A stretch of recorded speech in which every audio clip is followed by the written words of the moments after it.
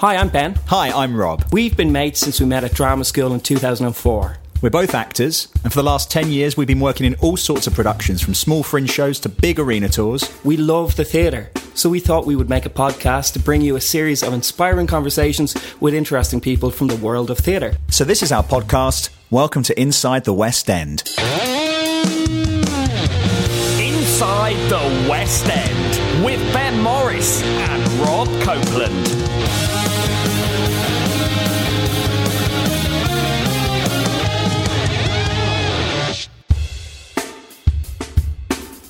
Thank you for downloading episode 11 of Inside the West End. Follow us on Twitter at Inside West End, or if you want to contact us, then email insidethewestend@gmail.com.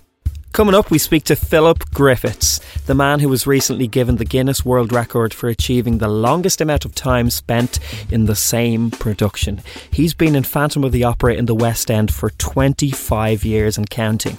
You'd be forgiven for thinking that a man with that accolade might be a bit jaded of his job, doing the same musical 8 times a week for 25 years. But the reason that we wanted to speak to Philip is because, as you're about to hear, he's as enthusiastic about the industry now as he's always been. Plus, he was in his 40s when he started in Phantom, so he already had a huge career behind him. So here it is. Here's our chat with the legend, Philip Griffiths. My name is Philip Griffiths, and you're listening to Inside the West End. We are backstage at Her Majesty's Theatre on Haymarket with Philip Griffiths. Phantom of the Opera has been a huge part of your life. It has by no means defined you, but it has been a part of your day for the past 25 years. Why have you stayed so long? I've done a bit of everything in it to start with. When you know the show, when I came into it, I came in a swing. And I came along because Anything Goes, I was on holiday, and Anything Goes got its notice while I was on holiday. And I came back early because a colleague, Anthony Lynn, rang me to tell me that the show was coming off. So I cut my holiday short, came straight home, and he told me, but they're looking for people at Phantom. But he said, they're looking for a Raoul and a Phantom cover, and I'm neither of those. But he said, why don't you just ring them up and see? So I rang Sharon Jones, who was the company manager at the time, and I knew her. And I said, Sharon, I believe you're doing auditions. I said, I'm not a Phantom and a Raoul cover. Oh, it doesn't matter. She said, come anyway. And I did my audition, and I sang the most ridiculous piece. She's Only a Woman to Me by Billy Joel. For Phantom of the Opera. The reason I sang it was because I'd auditioned for Aspects of Love the week before, and I thought, I'm not learning anything else. So I sang it, and of course I only sang some good top notes in it. So I finished. They said, yeah, that's fine. Right, Anthony said, I need to hear a top C, because I was going to cover Piangi. And he said, I'll give you a scale to. I said, I'm sorry, Anthony, I don't do scales, because I thought they'll be crap. But I said, what I will do is I'll sing you the first line, opening line of Evita. Requiem aeternam. It's all those top C's. It was hideous. And I said, that's fine, okay, that's fine. It's not beautiful, but it's fine, it'll do. So he said, can you just wait up there for a minute? So I stood on the stage, and Howard Harrison came up. So he said, if you'd like to do swing, it'll be for 6 months. So I said, well, fine. If that's the job, I'll take it. Thank you very much. And, of course, I did that for 6 months. Then I went into the show. In 1998 till 2000, I came out of the show to be resident director on it, because Jeff Ferris, who was our then resident, was not well. And he rang me on a Saturday when I was on holiday. And he said, would you consider being resident on the show? Oh, well, it was his assistant, actually. I said, do you really think I could do it? He said, Philip, you're the only one that can. He said, I need somebody to say to me, yes, as soon as possible. I said, how long have I got to think about this? He said, 15 minutes. So I had 15 minutes to say to Susan, what do you think? She said, well, I think you can do it. I then rang 2 people. Mary Miller, who was the original Madame Gere in the company, who I trusted implicitly. She said, Philip, you'll be brilliant, but watch your back. I'm not saying any more than that, okay? I wanted to do it because it was something else for me to add to my experience, my career. And I must say, I thought at first it was going to be difficult because I was literally going from being an actor in the company to being outside of the company looking after it. I was still covering Piangi and still covering Andre, so I'd still got a company connection in that respect. And I had the proviso put in my contract that if they didn't like me doing the job, or I didn't like doing the job, that I was to go straight back into my plot, because I did not want to be made unemployed by a situation like this. Tell us about your training at the Royal College of Music in Manchester. So I went to study as a classical singer and did 4.5, 5 years at Manchester. I got an extra year because it was a performance course. What was life like? I'd never been out of Wales until the day my parents drove me from mid-Wales to Manchester, and I thought we were on the motorway when we were on a dual carriageway. I had to borrow my uncle and aunt's car because my father was worried that our car would break down on the way. And it was a Sunday. I had one suitcase and an overcoat. I didn't really live the high life. The difference between musical theatre stuff and doing opera stuff, there's worlds apart. The opera world is very precious. All the scarves around the throat, making sure that you don't talk when you're out in the fog, blah, blah, blah, blah, blah. Do you feel that training has changed? I think things have changed a lot. Colleges these days seem to churn out people. We were hand-picked. After finishing your training, you go to Glyndebourne, you're then working professionally. Tell us about the start of your career. Do you remember your first day? Very much so. It was to do... I shouldn't really mention it because we're in a theatre. But it's the unmentionable opera by Verdi. You've been put into the extra chorus of this unmentionable opera. Are you superstitious, Philip? Yes, very. Why? Because I wouldn't mention the unnamed opera. When we worked together, I used to love finding you and some of the other old school actors. Stop whistling about the place. Is it an enjoyable thing to be superstitious in the theatre? For my generation, yes, it is, I think. It doesn't stress me out. I just enjoy the sort of, when I go off on one, when people do something that makes me superstitious and they think... They say McDonald's. Yeah, that's right. The white in his eyes. Yes, or whistling. When I first went to Manchester, I did hardly any performing, so I used to help backstage. And I was doing some dressing, I think, of somebody. And I started to mention the unmentionable opera. And I was caught hold of, literally, by the collar, shoved outside the door, made to turn around 3 times, swear and knock to ask to come back in. So that stayed with me. So, your career must have taken off then. You were in several original West End casts. Vita. Chess. Anything goes. How did you get from opera to that? It happened. In fact, I bumped into this chap a couple of weeks ago down in Lewis, John Cox. He was the head of productions at Glyndebourne. He said, I think you ought to do musical theatre. I said, why? Because I'm not good enough to do opera. He said, no, it's not that you're not good enough to do it. I think you'd be better at musical theatre. So I said, John, I know absolutely nobody in musical theatre because I had put the blinkers on. In Manchester, it was opera. You didn't talk about musicals because there was the divide between the two professions. And he said, if I give you the name of an agent, will you chase it up? I said, yes, of course I will.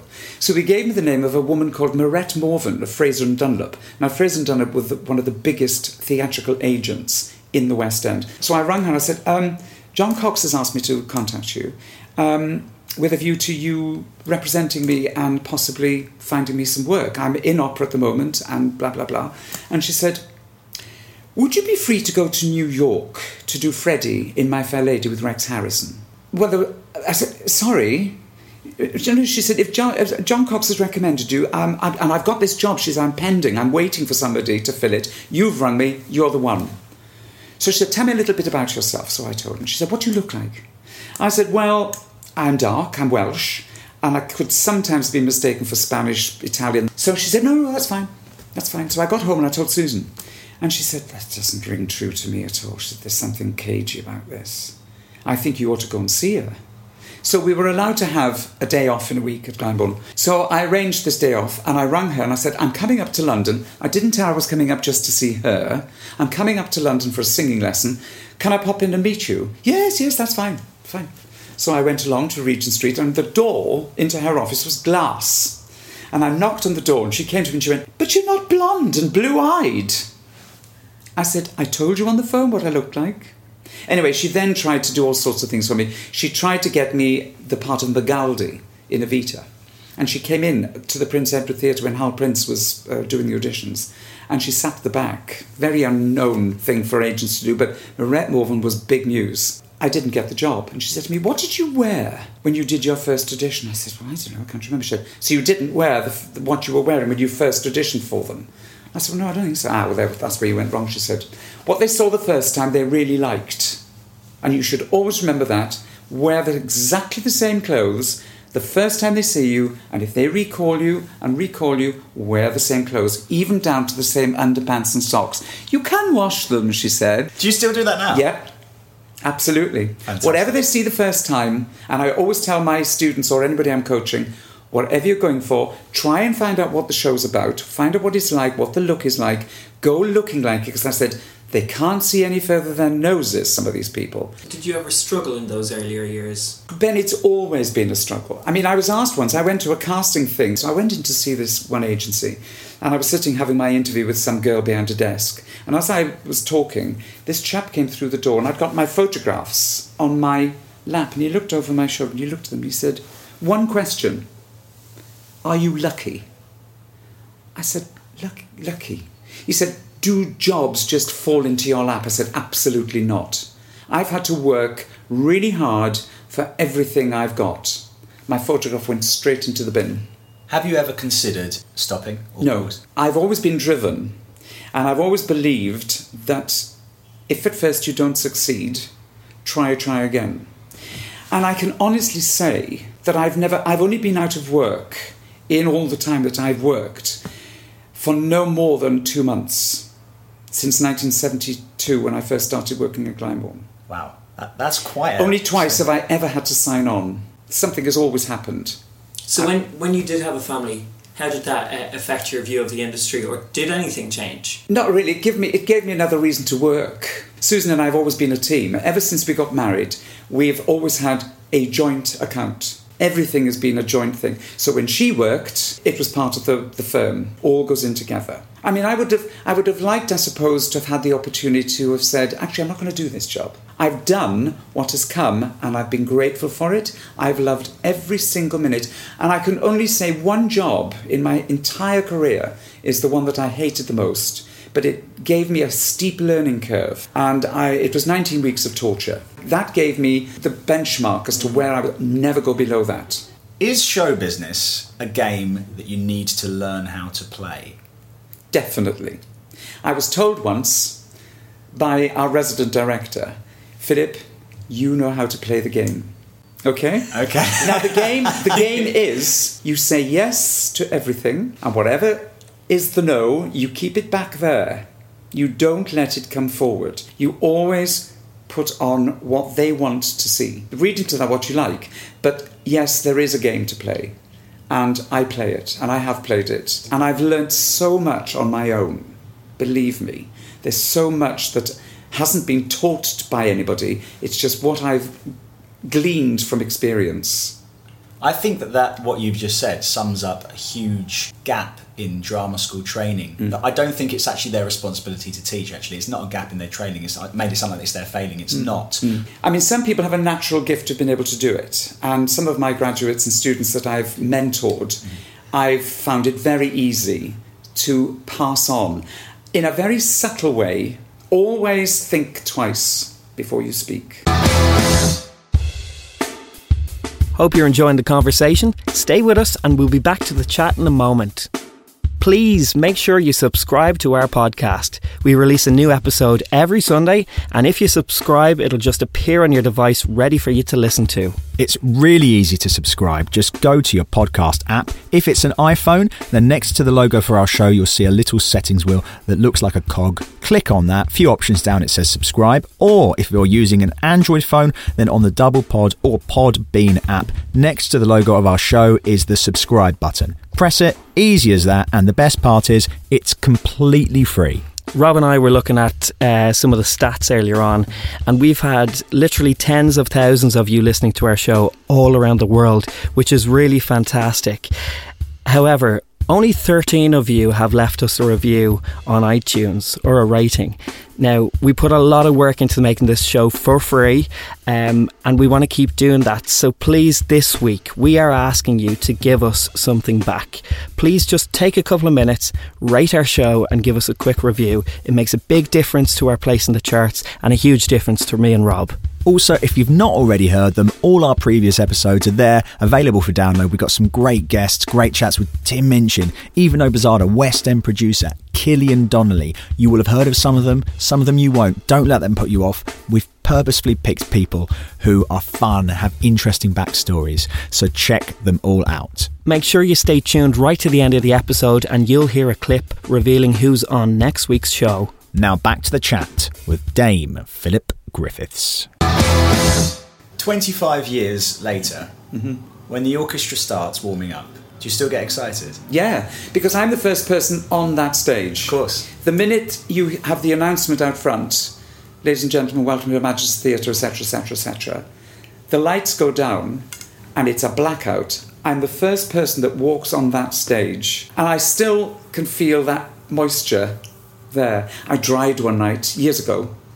I got up onto the thing and we were going along, and I suddenly said a word slightly differently. And I thought, what did I say that? What comes next? And I went completely deaf. I couldn't hear, and there were all the people, on the floor in front of me, and everybody was trying to cue me. I couldn't hear a thing. And I looked out front and thought, I've got to leave. I've got to get off because I can't carry on. And I went to go, and I thought, no, I can't do that. The chandelier's still in. I've got to sell it. So I had to go right back to lot 665. The orchestra are all strumming away underneath. I'm thinking, what the hell is going on? That's the only way I could get out of it. For nights after that, I was in hell.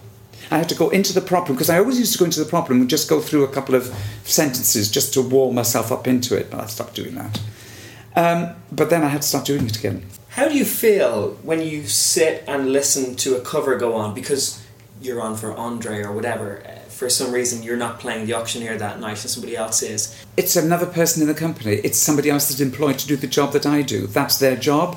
That's my job. I never ever talk about a part as being mine.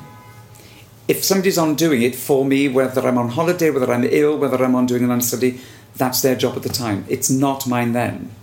I play the auctioneer, as indeed two other people in this company do, as understudies. So I have no grip on anything. For you, as a member of the cast, what makes a good company member?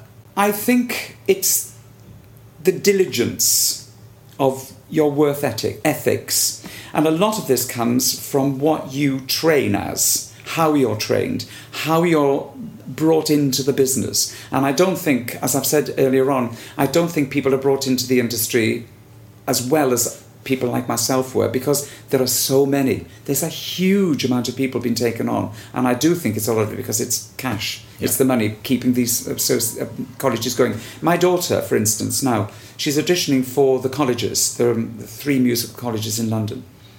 She's having to pay £100 a time to audition. It doesn't go towards pianists, it doesn't go towards adjudicators. We don't know where the money goes, but it's expensive. As well as that diligence, being part of a company, you're very playful backstage. Mm-hmm. You love a prank. Mm-hmm. I draw the line at anybody doing anything to me or to anybody else on stage in front of 1,200 people. I don't mind the gags happening off stage, in the dressing room, in the corridors, wherever.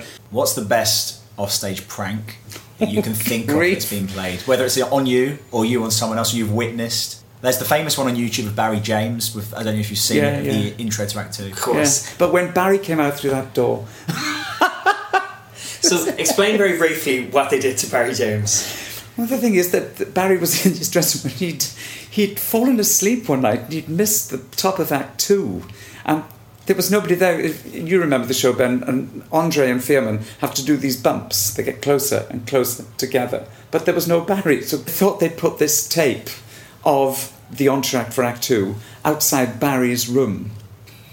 The door was shut, started playing, yum pa dum pum pum pum, the door flew open. Barry James is a little man, and he's got this cloak on, and he's got this mask on his face. He was like, oh shit! Just running on. And we were all down the far end watching it. It was hilarious. The other trick they wanted to do, and which they never got round to doing actually, was to put cling film across the door, so that when he came out, straight into the cling film. Because they played this trick on him more than once. Oh, yes. Yes. And filmed it every time. Every time. What about star quality? You will have seen that. In this show, you need stars. Mm-hmm. What is star quality, and is that something you can learn? I worked on 2 or 3 occasions with Elaine Page. She used to get really annoyed if people weren't supportive, weren't doing their job properly, and she used to have the eyes and ears there. She wouldn't miss a trick.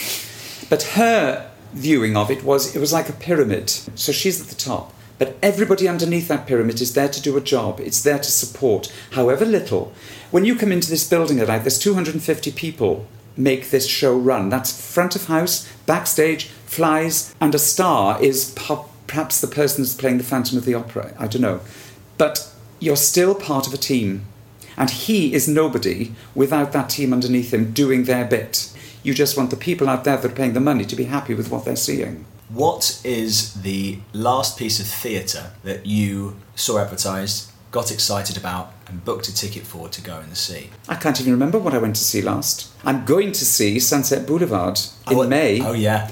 Those were my tickets for my 25th birthday from the company, Glenn Close in Sunset Boulevard. So I'm really looking forward to that, the Coliseum. Philip, you're writing a book at the moment. Yes, I am. Could you tell us the name of it and how the name came about? The name of the book is Keep Walking Puff. And this comes from an experience I had coming to the theatre. And I had to change buses at Green Park. And when I got upstairs, it was number 1922, whatever. I got upstairs, there was a tatty brown wallet sitting on the back seat. But nobody had got down the bus. I was the only person that had gone up there. Nobody had got down off the bus. And I thought, well, that's strange. It's been sitting there for some while. So I picked it up and I had a look inside. And there was £110 in money, cash, notes.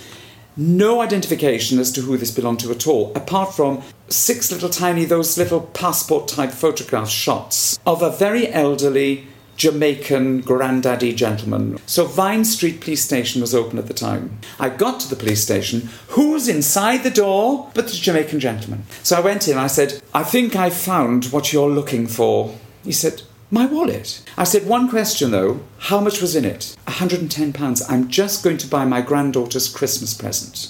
I said, well, there you are. There's your wallet. I found it, plus your £110. I am absolutely delighted to have found you. I can't believe that I have, but I'm so delighted. He said, not as delighted as I am that you found me. He said, so months later, I'm at Victoria Station after a show, and I was walking down to platform 1519 where my train goes, and as I'm walking, this gentleman is coming towards me, and I'm thinking, that's him. And as he saw me, he walked straight to me, looked at me, went, keep walking, poof, and walked straight past me. And I turned around and thought, what am I wearing? Polo neck. So that's the title of my book. Keep walking. I've started writing my book, as you say, and I start off with explaining the title of my book. We have to ask you to leave now. Philip Griffiths, that's the half-hour call for your evening performance of Phantom of the Opera. Thank you very, very much for taking the time to speak to us. Can we ask you just very concisely, because I know you need to rush, if you had one piece of advice that you would give to somebody who wanted to work inside the West End, what would it be? Is to get your training right. Get your training right, get your experience right. Don't put yourself up for something that you're not ready for. Prepare yourself for what you're going to do, because disappointment can be pretty hard to take and it can knock a lot of people in the wrong way for what you're going. Don't waste casting people's time. Just make sure you're right for it. Do your homework. Phil Griffiths, thank you so much. Pleasure. You are a lady and a gentleman.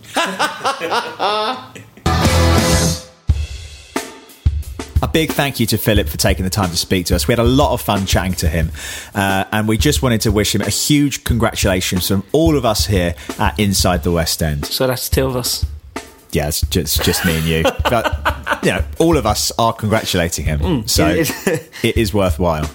And let's face that record, no one's going to break that. 25 years in the same show. There's not going to be another show probably that runs that long. So, food for thought.